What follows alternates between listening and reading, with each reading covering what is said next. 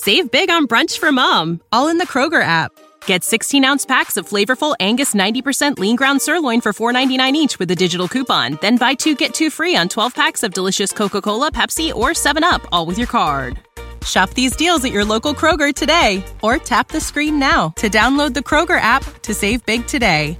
Kroger, fresh for everyone. Prices and product availability subject to change. Restrictions apply. See site for details.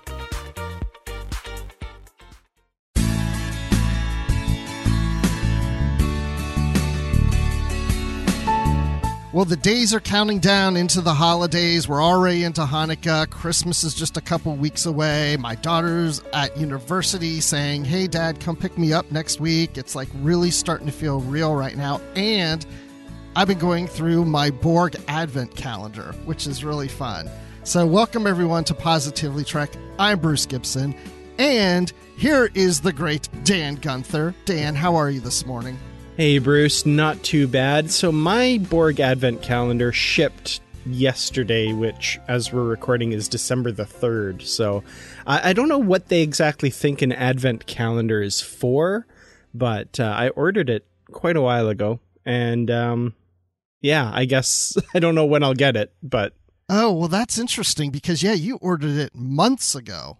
At least 2 months ago, because you ordered it before I ordered mine. Yeah, well, that order got canceled because I wasn't allowed to order it at that time or something. So I ordered it again like 3 or 4 weeks ago, and they've now shipped it. So wow. Okay. Well, then I don't know if I'm going to want to do this unless you say it's okay, but I was going to show you what I've gotten so far in the Advent calendar. Well, we're 3 days in, right? So we're actually day 4 today. Oh, that's right. I was going to reveal 4 with you. I was going to open it. Oh, okay. All right. Well, let's do it. You want me to? Okay. So here, I'll just show you on day 1. I opened it because I didn't look at, if you look at the bottom of the box, it shows you everything you get on each day. And I didn't want to know. So I hit that. So I have no idea what I'm getting. It's a surprise every day. So day 1 is Star Trek playing cards. Ooh. It's got picture of the TOS gang on there. I haven't opened the deck of cards yet. It's still wrapped. Okay. That's cool. Keep it. I haven't opened anything that's in a little package. Day 2 is a pin of Admiral James T. Kirk. Oh, right on. Very cool. It's a little pin. These are all from Eagle Moss Hero Collection. And so far, this one's my favorite. And I'll tell you why here in a second. But this is a bottle stopper, like for a wine bottle and stuff. And it has Quark's bar on top. That's cool? neat. Very, very cool. I really got excited when I got this one because I just recently, for my birthday in October, got a Quark's bar glass. Oh, nice. I was like, now I have the bottle stopper and a glass for Quark's bar. It's honestly, it's just a very surreptitious way of Quark to open up a franchise in Atlanta, I think. He's just very slowly going to turn your home into a Quark's. Yeah, probably. I mean, he is expanding. I've seen it in the new Star Trek stuff. Exactly, yeah. So now I'm interested in this one. This is day 4 today, and it's this big, flat envelope. Just very square, like a board cube. And let's see if I can get this open. Okay, so Bruce is opening it. It's like a square flat envelope. It's a very flat piece here. It's fairly large. Okay, so what? Oh my gosh, I can't even read it with this lighting. Vashti? Oh, one of the travel poster type things for Vashti from Star Trek Picard. Very cool. That is so cool. Look at that. Yeah, it says come explore at the very top. So yeah, that's cool. I was not expecting that. Yeah, and on the bottom it says Star Trek Picard too. So yeah, pretty cool little stuff in there. So yeah, every day it's been kind of fun. I get up in the mornings and I'm like getting ready for the day. And I have the Borg cube sitting in my walk-in closet, so that's where I go to get dressed and everything. And I look down, I go, I can open one right now, and I get excited. That's cool. Yeah, I'm looking forward to getting mine again. Not sure when it's going to show up, but Nikki and I have been opening her Star Wars Lego Advent calendar, which I got for her. So that's been fun. Yeah. Oh man, now I want that. That is really cool. So, okay, but what else before we get into the show here, because we are going to be reviewing the episode 3 of Star Trek Discovery from season 4, and it's called Choose to Live. And we're going to get into that here in a moment, but before we do, just got a couple of little news items we want to touch on. And that is that Star Trek Prodigy, that first episode that we got, is going to premiere December 17th on Nickelodeon. So if for whatever reason you're in the States and you don't subscribe to Paramount Plus and you have cable, you can watch Star Trek Prodigy, at least the first episodes, part 1 and 2, that pilot, on Nickelodeon. This is pretty cool. Of course, Prodigy produced by Nickelodeon Studios. We had heard that it was going to air on Nickelodeon, and eventually, sometime after it does on Paramount Plus. And yeah, we're finally getting the date for the premiere. Now, as you kind of said, it does seem to be just the first episode, and it doesn't look like it's a true launch of the series on Nickelodeon yet. But as soon as we know when that'll happen, we'll, of course, bring that news to you. But yeah, as of this time, it looks to only be the Lost and Found pilot episode, not a full series arrival on cable there for you. Yeah, and I don't see in what I'm looking at here what time it premieres. I'm just assuming it's in the evenings. So, yeah, just look at your local listings for the time it starts. But it definitely is on December 17th on Nickelodeon.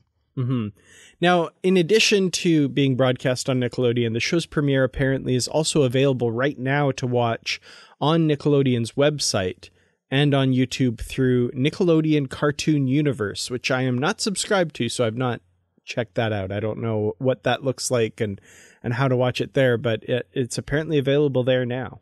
And, you know, speaking of premieres and series and where they are and stuff, The Center Seat, okay, that documentary that I've been watching. So the first 4 episodes had aired on History Channel, and they were always airing Friday evenings. Well, last night, we're recording on a Saturday right now, but last night I tuned in to watch the 5th episode, and it wasn't there. It was a documentary about Bigfoot. And I'm like, wait, Bigfoot? I remember Bigfoot in The $6 Million Man back in the 70s. I don't remember Bigfoot in Star Trek, so this can't be The Center Seat. And I realized, oh, that's the time we've gone to the History Channel vault. Yep. The last 6 of the 10 episodes are apparently available exclusively on the History Channel vault. So, yeah. I haven't gone into the vault yet. I'm planning to. It was getting late last night, so I decided not to do it. But I looked at IMDb, and all those 6 episodes were listed with an early November date. So I don't know if that means that all those remaining 6 episodes are already in the vault and have been in the vault, but I haven't gone in yet to verify that. Oh, interesting. Yeah, I'm not sure about that. So I'll check it out.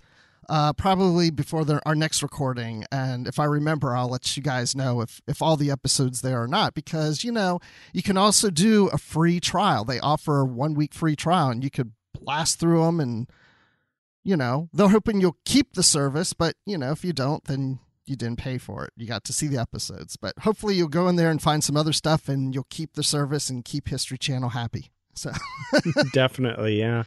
I don't know, because right now the first 3 episodes so far are on Crave. I haven't watched the 3rd one yet, but I did see episode 2, the animated series one. Very good episode. That was great.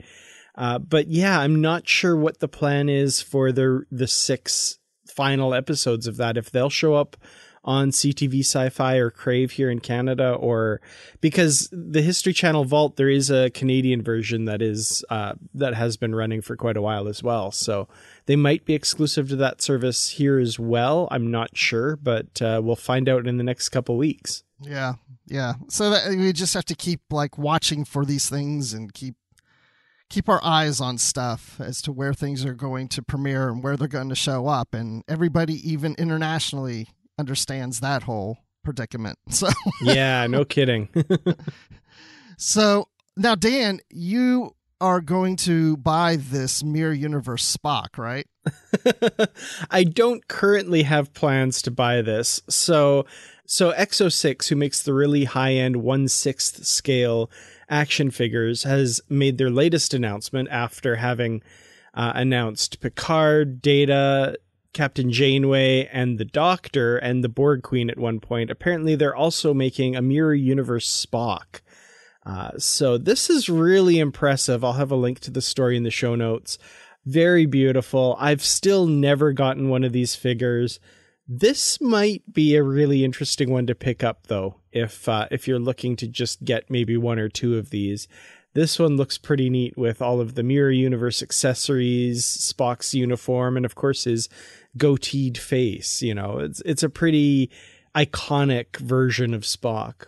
Yeah, because when I look at the TrekCore article, as soon as I bring it up, there's a fairly big photo of him at the top of the page. And my first thought was that was an actual photo of Leonard Nimoy as Spock. And then I realized, oh, no, wait, that's the actual figurine.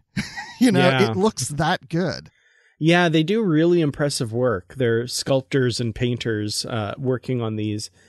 And yeah, this is probably the most gorgeous one I've seen of these. And that's saying something because they've put out some really good ones so far. Yeah, and you can change out his hands, put him in all kinds of little positions and stuff.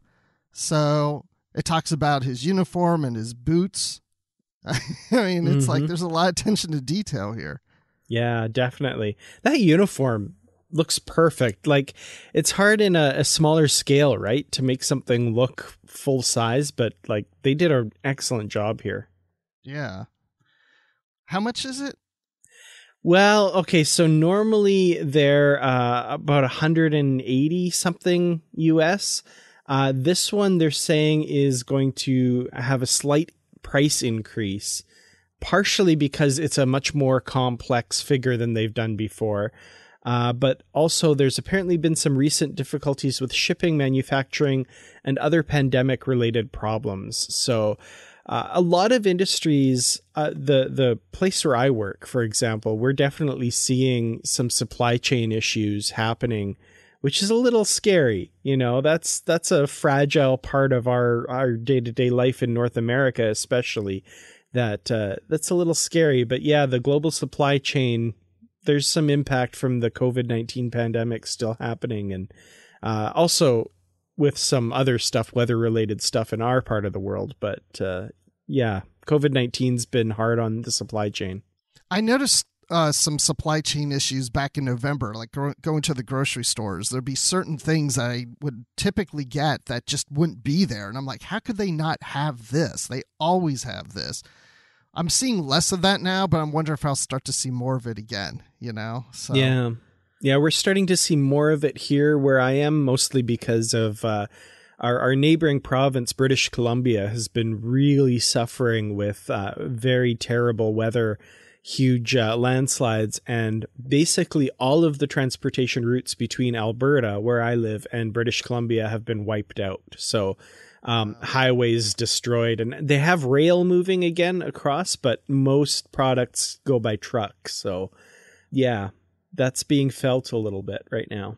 Yeah, I wasn't even aware of all that. That's crazy. Mm-hmm. Well, maybe your Borg cube will show up in time. Yeah. If that's my biggest worry right now, I guess I'm doing pretty good. We still have food on the shelves, so that's good. Yeah. Well, whenever your Borg cube arrives, whatever day that is, you can open up all the stuff that you're behind on all at once, or just pace it out and do like 2 a day. Like you opened up day 1 and 15 at the same time, 2 and 16, something weird like that. Or I don't know, just make something fun of it. But yeah, anybody who hasn't ordered those Borg cubes, go online. Eagle Moss is still selling them. And I mean, yeah, it's late, but hey, it's better late than never. I mean, it's just fun just to open up the little things and take out. Oh, by the way, they have little cards in there.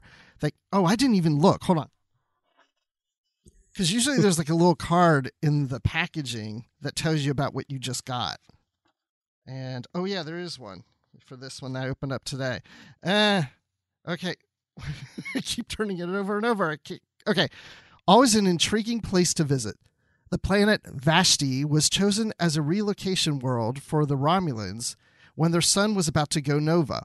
In the year 2399, Jean-Luc Picard made a return visit here and renewed his friendship with Elnor, a young Qualicaral warrior. I never remember how to say all that. Kalankai. Kalakai warrior. Oh yeah, it is an I at the end. I need my reading glasses on. So anyway, pretty cool. So yeah, let's go into this episode of Discovery and just start digging into that. But before we do that, here is a brief message and we'll be right back. Thank you so much to our Patreon supporters for helping us to bring you this episode of Positively Trek. We truly could not do it without your support. To join the ranks of our Patreon supporters, such as Carl Morris, Joyce Marin, Jim Stoffel, Dave Garcia, Rick Young, Paul D. Kinnear, and John Blaber, please go to patreon.com/positivelytrek. You can join at any level to receive perks such as early access to episodes and exclusive bonus content. And at higher levels, there are shoutouts and associate producer credits, and much more. Thank you once again for your support of Positively Trek. And now, let's get back to the show. I presume Gray remains in limbo? It could last indefinitely. I think the uncertainty might be the hardest part for them. It's a challenging time for us all. Of late, I am often reminded of a Kelpian adage. It is difficult to ride two veil beasts with only one set of buttocks. Try riding 3 of them.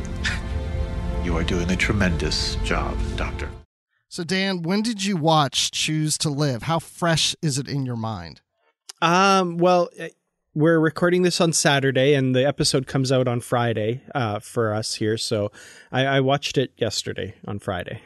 Okay. I didn't know if for some reason you got up early this morning because you didn't get a chance yesterday to watch it. I watched it Thursday morning, and then I watched it Thursday evening with my wife. She didn't see episode 2, so Thursday evening we watched episode 2 followed by 3 together. So I had a double whammy that night. That sounds bad. But anyway, and then I watched it a third time briefly this morning. Just kind of fast forward through it just to kind of refresh my mind on some stuff. So anyway. Oh, wow. Yeah, I've seen it 3 times now. But the USS Credence is on this mission to get this dilithium shipment to this planet because, everyone's low on dilithium because of the burn and all that. So, that ship, let's talk about that ship. I don't like that little flat part on the saucer section. That just doesn't work for me because I know you don't have air in space, but anything that's just like flat going forward just doesn't look right to me. I like things curved. I don't know if you had any thoughts about that ship. Yeah, I don't really remember exactly what it looked like. But like flat, do you mean like the saucer section or? Yeah, like the front part of the saucer section looks like it was just like cut off. So it's flat on the front, but the rest. Oh, okay. Is round. I mean, the rest of the ship I thought looks great. I just don't like that flat part. That just stood out to me. Yeah, I don't remember that exactly, but I'll take your word for it that it's bad. The one thing that I noticed though is the registry number of the USS Credence, which is apparently NCC 2804. That seems very low, but that's the one thing I noticed. Yeah, I didn't even notice that. I wonder why it is so low. That's interesting. It's a very old ship, if that's the case, I guess. No bloody A, B, C, or D? Not that I double checked on Memory Alpha. They're not showing that either. So yeah. Well, maybe they had to start the numbers all over again. They were running out of numbers all these years later. Well, then Starfleet does not understand how numbers work. We're already up to 10 digits. How many ships have we gone through? My goodness, people. Okay, so Commander Fickett is on there, and we have Quat Malat come on and, all start fighting and stuff. And there's something that occurred to me about this commander. He doesn't seem very Starfleet to me, because as soon as they arrive, they haven't killed anybody. They just kind of push those other officers out of the way, kind of knock them out. And he immediately goes to fighting the Quat Malat. Instead of, I thought, like somebody like Picard or Janeway or Sisko, whoever, any captain would be like, hold on. What is it you want? Why are you here? He never questions. He's just like, I'm going to fight you. And I was like, well, Starfleet really hasn't been up to its top shape recently, so maybe he's not well trained, but I thought he wasn't as diplomatic as we've seen other captains who try to reason and talk and try to de-escalate things. Instead, he's just escalating things by continuing to fight them. Yeah, I wondered about that as well, but of course later we learned this was like, did they say the third or the fourth such attack? Right. So I wonder if like they were on guard to, you know, expect something like that maybe. I don't know. And, you know, maybe negotiation didn't work so well in the past either, and they knew who these people were or something. Or didn't know who they were, but knew that they were just going to attack kind of thing. Well, it brings another thought to my mind, because there's a tracking device in this dilithium. In some ways, you'd think that he would just kind of allow them to take it so that they can track to see where they're going, where they've taken the dilithium, and track them down, as opposed to fighting them, you know? I don't know. Maybe. It's still very valuable dilithium that is definitely needed by whoever they're delivering it to, though. So you wouldn't just want somebody to walk away with that. I would like some dilithium, but no one's ever given me any, because they don't give it to individuals. So anyway, we're also, I'm kind of jump around all this stuff, but we have the Federation president and the president of Navarre and Admiral Vance and Burnham. They're all discussing about what had happened.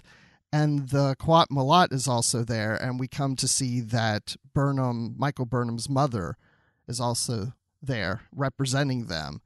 And I liked getting her back into a storyline like this. I really like Gabrielle. I do too. I thought, you know, first of all, amazing actress. I really enjoyed her in season 2 and 3, and having her back is great. Also, I think the Qowat Milat are probably like my favorite addition to continuity from any of the new Star Treks, and I'm so glad that they're getting used in, you know, Picard and Discovery, and we get to see them again and again. I really, really love that bit of lore when it comes to the Romulans, and I just think they're just such a cool addition to the Star Trek universe. I was thinking that exact thing this morning as I was eating my cinnamon Cheerios. So, because there's so many times that we go back to the well, you know, oh, we got the Romulans again. Oh, we have the Klingons again, you know, whatever the thing is. But I like adding something new and something different. And although technically, you know, these are Romulans and maybe a mix of Vulcans into it now, but, you know, this is really an interesting aspect of Star Trek that we can really play with a lot. I'm really liking the Qowat Milat too. I mean, they're one of my favorites. I'm glad we got it in Picard, and then they've moved it forward into Discovery, and I want to see more of them. I'm not saying I want a whole TV series about them necessarily, but I would like to see more of them. Mm-hmm. Yeah, they just, yeah, I wouldn't want to see them featured like front and center like that, but they're definitely a nice kind of spice to the melange of Star Trek that we're getting now. You know, they're a nice addition. I like that. Yeah, and I like how Burnham's mother says, you know, we have to take this on. You know, it's the Qowat Milat way. We can't just turn this over. It's our problem. We will handle it, but we will partner with, you know, the Federation says, let's partner together, and all parties agree to this. And the president of the Federation says, Burnham, I want you to go along on this mission with your mother. And, you know, we find out later, and again, I'm jumping around everything, but we find out later that Javini is the one that's leading this cause, that's trying to get the, you know, it's been stealing the dilithium, and, you know, the death of this commander was at her hands and at her sword.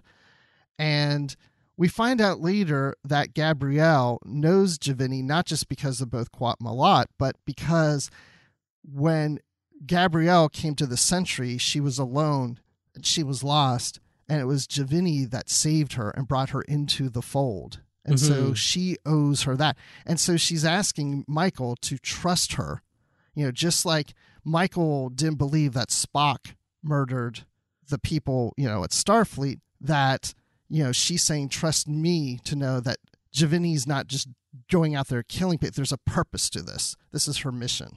Yeah, absolutely. I love that kind of personal connection between Gabrielle and Javini. And like you said, kind of jumping all around the episode, I loved her admission right at the end of the episode that, you know, the reason that she wanted Michael Burnham, to come along was that she didn't really trust herself to do what had to be done when it came to Giovanni. She had an emotional blind spot there. And, you know, we see the kind of hyper competence of the Qowat Milat and of Gabrielle Burnham, and to admit that kind of failing on her part, or that fear that she could fail on her part, that was a really nice little character turn that I wasn't expecting.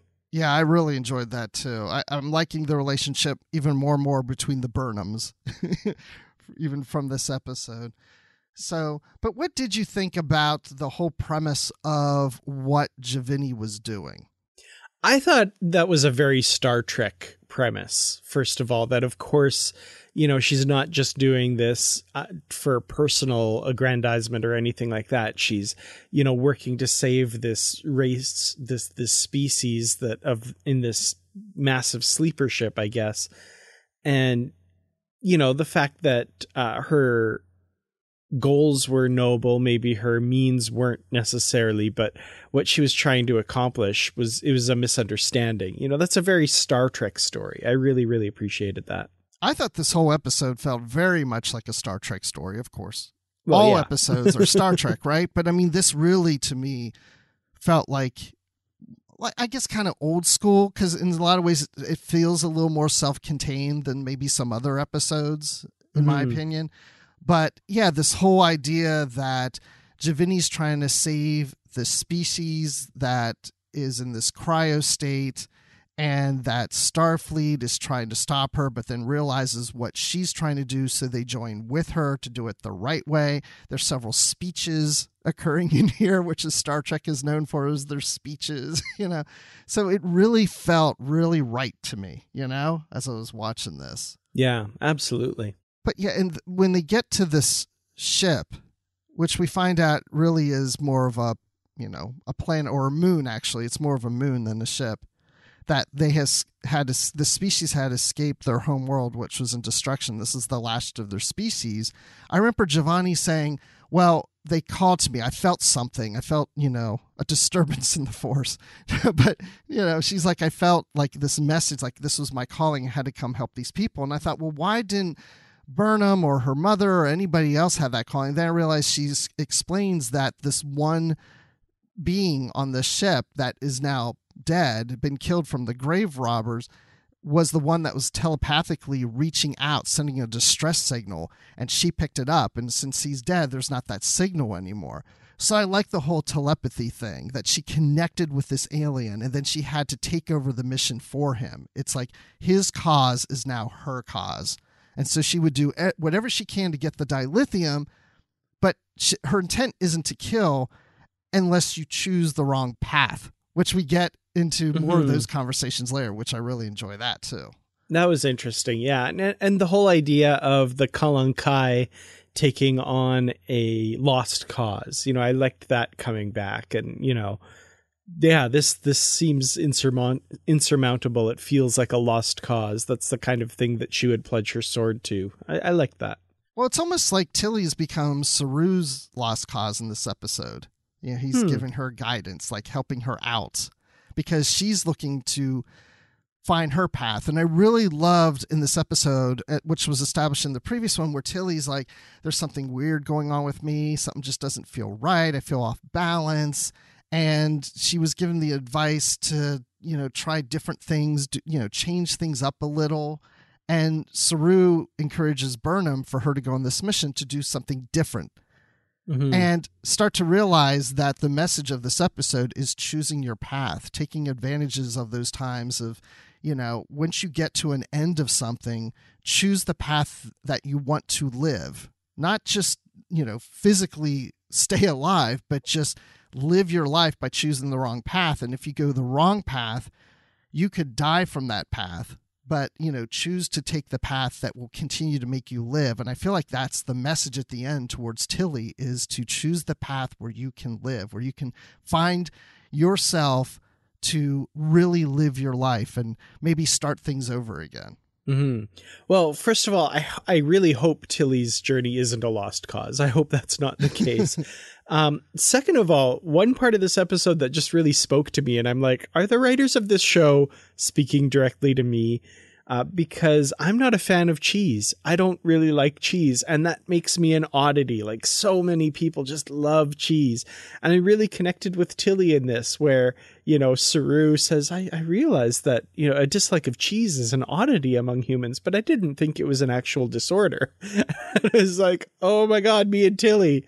I connect with her even more now. You don't like cheese, Dan? Not a big fan of cheese. I mozzarella on stuff is fine, like pizza and that kind of thing. But yeah, I'm not a fan of cheddar cheese or anything like that. I love cheese, yeah. But I have a friend who does not like chocolate, cannot stand chocolate, and I can't even understand that. Well, that's just crazy. That's what Troy said. Exactly. But I like it then when we did see Tilly on the ship and she has to get the ship up and working again, and she finds the little tracker, you know, and then when Giovanni shows up and says, get my ship going, yeah, and she's taking her time, you know, getting the ship going, you know, not really doing it. There was just a lot of little Tilly moments that I liked in this episode, especially when they were on Bookship earlier and they hand her the sword. And she drops it. Oh, I just, it's fine. I moisturized my hands this morning. That was great. Yeah, Tilly is a treasure. And this episode has so many great little Tilly moments. I love when, you know, she's being used as bait for Giovanni. And, you know, Giovanni does finally show up. And Tilly's like, I choose to live. I choose to live. I absolutely, totally, completely choose to live. Yeah, she's great. And it's like, I was worried about her on this mission. It's like, I hope she doesn't get killed. And when they're on Bookship and the Qowat Milat shows up and starts fighting, they just kind of knock her down. And I was like, well, wait, they killed one of their own, but they just knock her down. I thought, well, because they don't really see her as a threat, right? They're not there to kill anybody. That's not their intent. Just like we saw on the Starfleet ship. They didn't really want to kill anybody. But if you get in the way, if you get in their path, you know, of course, choose to live or die, then they had to kill one of their own. And I even like when at the end of the episode, we later see Giovanni and Gabrielle over the body of this lost Qowat Milat member and do their whole ritual thing. I enjoyed that too. Yeah, for sure. So what about Stamets in this episode and Book? Because, you know, here again, they got these two actors playing with each other again in this episode. So they're getting a lot of time together. I thought I like how Book wants to accompany Stamets on this mission to meet with these Vulcans or whatever, or Navarre, to talk about his theory about the tachyons and the whole, this could be a wormhole, this anomaly. Yeah, I enjoyed this aspect of the story for sure. Stamets consulting with the brain trust on Navarre here, I guess, and their particular way of doing calculations and figuring things out. I love that. Like, that harkened back to Spock for me, for example, where one of my favorite little bits, it's in the original series episode Tomorrow is Yesterday, where Spock is talking to McCoy and saying, like, the factors that, you know, we must find the captain, blah, blah, blah. And McCoy's getting annoyed, and McCoy says, Spock, shouldn't you be working on your calculations for the time warp or whatever? And he just looks at McCoy and raises a brow and says, I am. You know, yeah, these Vulcans, they just sit there and think things through and calculate it all out that way. I like that. So I like how Stamets is presenting. They just close their eyes, and he's like, "Hello," like maybe let's work now. Nap time later. Yeah, I wonder what little kindergartners are like in Vulcan. Are they always taking naps and meditating, and you can't tell the difference? But yeah, I like how that happened. And one of my favorite aspects of this episode was about Book and how he's wanting to help resolve this, but he's going through all this pain. And that the scenes with T'Rina and her trying to help him and offering him some kind of tea or whatever to help soothe him. And he's just like, you know, she's telling him about the Vulcan ways of suppressing emotions, and he's like, oh, can you teach me? And of course it's a lifetime of teaching, and he's just like, even one breath can save someone from drowning. I love that line. Yeah, there's some great moments for sure. And I loved even Tarina talking about how, you're a Kwejian and your emotions are so necessary to how you operate that, our way wouldn't be good for you and that sort of thing. And, just learning a little bit more about Book and stuff. But that line about, one breath can save a drowning man. Oh man, that's deep. That's good stuff. Yeah. And then the whole mind meld. Then afterwards, I love how the Vulcans and Romulans, whatever, they all leave to give them that moment. Because then when she says, oh, a mind meld is necessary, I'm like, oh, it's kind of a private moment. You got all these people here. And then they all transport away. I'm like, perfect. Yes, that's what we need. She gets the information she needs that there are no tachyons. So there obviously must not be a wormhole in this. But then he's like, no, wait. And he dives deeper in his memory with Leto, that child on the planet. And that whole thing about Leto realized that, I loved him, Oh, that was just, that was heartbreaking. Yeah. And right there that's the breath given to the drowning man right in that moment. And that was so beautiful. Yeah. And you get the feeling that Book, it's not a magic wand. He's not cured now, but he feels like he's taken a big step on his way to recovery from this. And, it's something that will sit with him, of course, for the rest of his life. And, it'll affect him forever, but he's not drowning anymore, maybe, so that was a great moment for sure.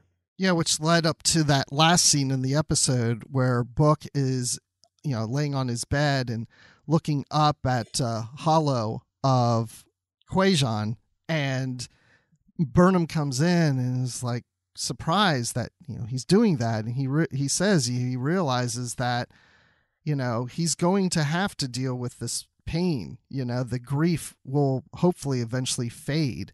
But if he doesn't want his memories to fade, he has to open himself back up to them, good or bad. And I thought that was a good message too. I mean, it's hard to have that grief and that pain in your life, but if you suppress it all, those memories could go away, and it would be hard to get them back. You just have to get through the pain, good or bad. Yeah, I mean, that was great. Absolutely. Yeah, very moving, very touching, and I loved how, Burnham said, a couple of days ago you weren't willing to do this. And Book says, I wasn't willing to do this morning. Like, this has been a huge day for him on that step to, being able to get through it. He chose to live. Mm-hmm. Yeah. Absolutely. Yeah. This whole episode is about choosing those paths. And then you have Gray, who has to choose his path. And that is to go into this body. And Guardian Z says, there's a chance this may not work. And so now Gray has to choose whether he lives or dies, in a sense, but not really knowing how the path is going to end up. You can go the path and not know if he's going to continue to live on or not. And then Adira is having to deal with that too. They're in that situation of, I may lose him. And as Kober points out, it's not your choice.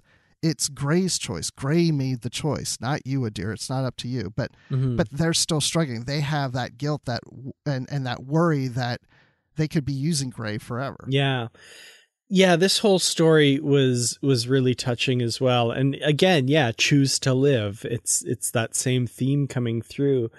And, first of all, we have this synth body that Gray is going to go into. And I loved the callbacks to Deep Space Nine. And we see that same ritual that we saw in DS9, the Jantara, where they call forth, the various hosts. But in this case, they in that episode, they take over the bodies of Jadzia's friends so that she can talk with them.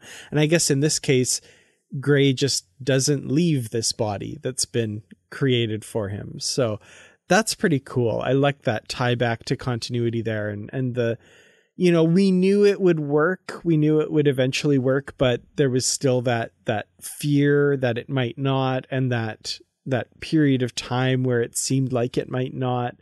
I enjoyed that, and seeing the choices made both by Adira and Gray here to do this, and Gray overcoming that fear and eventually being able to live in this body and become tangible again. That was a really special moment for sure.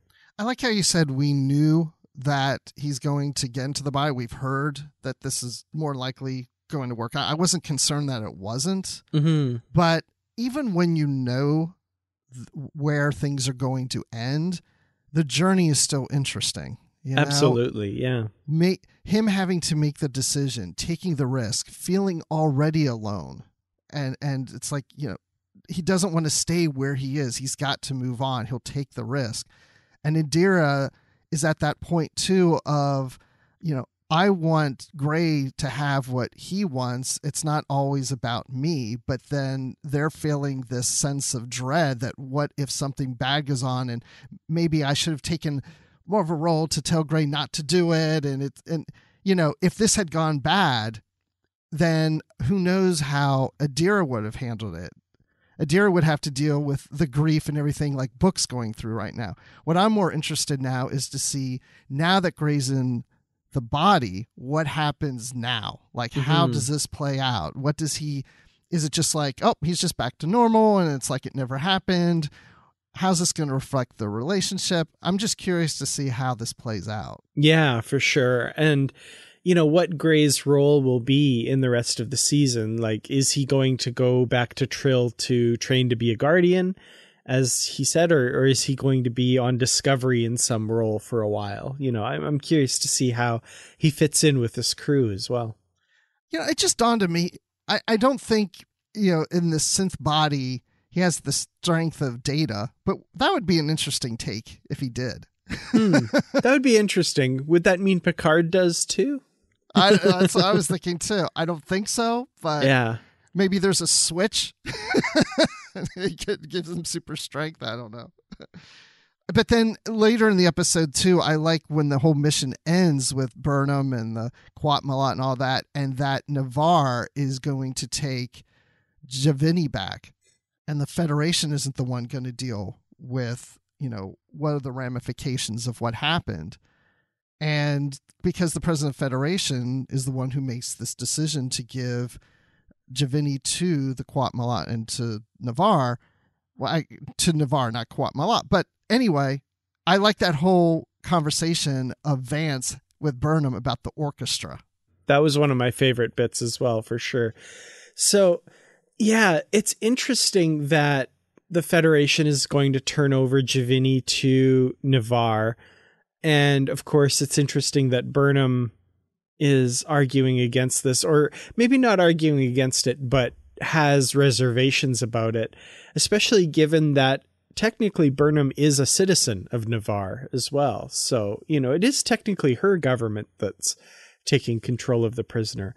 But yeah, to jump ahead to what you were saying about Vance's conversation about the orchestra, I loved that metaphor and his, spelling it out like, I'm the percussion section. I'm, doing this, I'm providing a backbone, and she's the conductor.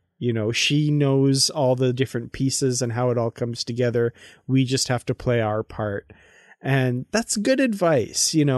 Maybe you won't always agree with what the president in this case has to do, or how she feels she has to do it. But, that's her role, for good or for ill. Right. So that was interesting. I really like that. Yeah, me too. Is there anything else in this episode we didn't cover that you wanted to bring up? Maybe some swamp kelp, or anything like that? I guess I am curious what the heck happens if you touch that bloom. I did love that moment though. What happens if you touch it? And sort of, I'm on you. She's like, just kidding. She came really close though. Like, geez, what are you doing? But yeah, I am curious what exactly would happen. So, final thoughts on this episode. Excellent episode. I really enjoyed this one. I think it felt, like you said, a little bit more self-contained, which was interesting. We've still got the threat of the anomaly, but it kind of takes a bit of a backseat this week, even though we have Stamets examining it, and it does play into the kind of main plot a little bit. But, you know, they're doing a slow build on that threat. So I think by the end of the season, it's going to be very, very threatening. But right now, it's just, we're trying to figure this out. The very personal story between Burnham and her mother and Javini, I really enjoyed that. And then, of course, Book and Stamets, just really, really the strong emotional parts of this episode. And of course, Adira and Gray as well. Very strong, relevant emotional parts to what we're going through with the world today and all that kind of stuff. So all the best Star Trek, I think, does that very well. And this episode can be counted among those great episodes. So yeah, huge props to this episode. I'm going to give it one really amazing mind meld that helps you to find some peace. That's a good one. Yeah, I would say this is my favorite episode of the season. I hadn't thought about it much, but I don't know if it would be in my top 5 of all of Discovery, but I might say it would fall in the top 10 at least. So I don't know. I'd have to think about it. I really like this episode. I like that we don't have to always go big. You know, I mean, I enjoy episodes where there's a lot of action and a lot of things going on and it's just epic and something big, but I like the more quiet moments too. I mean, yes, there's some action in this, but you know, there's a lot of time where people are just talking. You know, we're getting a lot of those moments of just characters being in the moment, being themselves and having the conversations. And that's so much of Star Trek. I mean, it makes me think back to when I was a kid and seeing my dad watching Star Trek, and I really had no interest in it because it's like all they're doing is stand around talking. Like that just seems so boring to me. But that's one of the things now I like probably the most. And I felt like I'm glad that Davini wasn't just the bad Quat Malat that just went rogue. You know, it's like there was a purpose to this, a good purpose, maybe not gone the way we would prefer it to be handled, but you know, I had sympathy for her and I liked her character. I liked all the characters in here. So yeah, I give this one 5 out of 5 pods in a crypt. That I really enjoyed this episode. Very nice. Excellent. So then we got the episode next week. So I'm looking forward to that too. So. Absolutely. Oh, and then one other thing I wanted to mention, Stamets calling the dark matter anomaly DMA is just so funny for me because DMA is a term I use in my job almost on a daily basis. In my industry in television, markets, local TV markets are called DMAs, dominant market area. So we're always saying like, you know, oh, well, you know, how's this show performing in the New York DMA compared to the Chicago DMA? So now hear Stamets say DMA is going to really throw me off. That's funny. So Dan, when people want to talk about DMAs with you or anything else, where can they find you? I'm on Twitter at Kurtrats and youtube.com/Kurtrats Productions. And of course, the Positively Trek discussion group on Facebook. And you can find me on Twitter at Admiral_Rex. That's Admiral with the underline Rex. And I have been on a recent episode of Star Wars Report. It's taken a while. And I think I might be on the next one too. We're working that out. And awesome. I was also on a recent episode of Literary Trek. So yeah, I'm getting around again. And that's where you can find me. And of course, you can always find us on Twitter at Positively Trek. You can also email us positivelytrek@gmail.com. Also, look for our Goodreads group, Positively Trek on Goodreads, where we list the books that we're reading for our book club. And then we're also on Instagram, Positively Trek, whatever. I mean, just go out there. You'll find us somewhere. So we thank you so much for joining us. Until next time, stay positive. Awesome.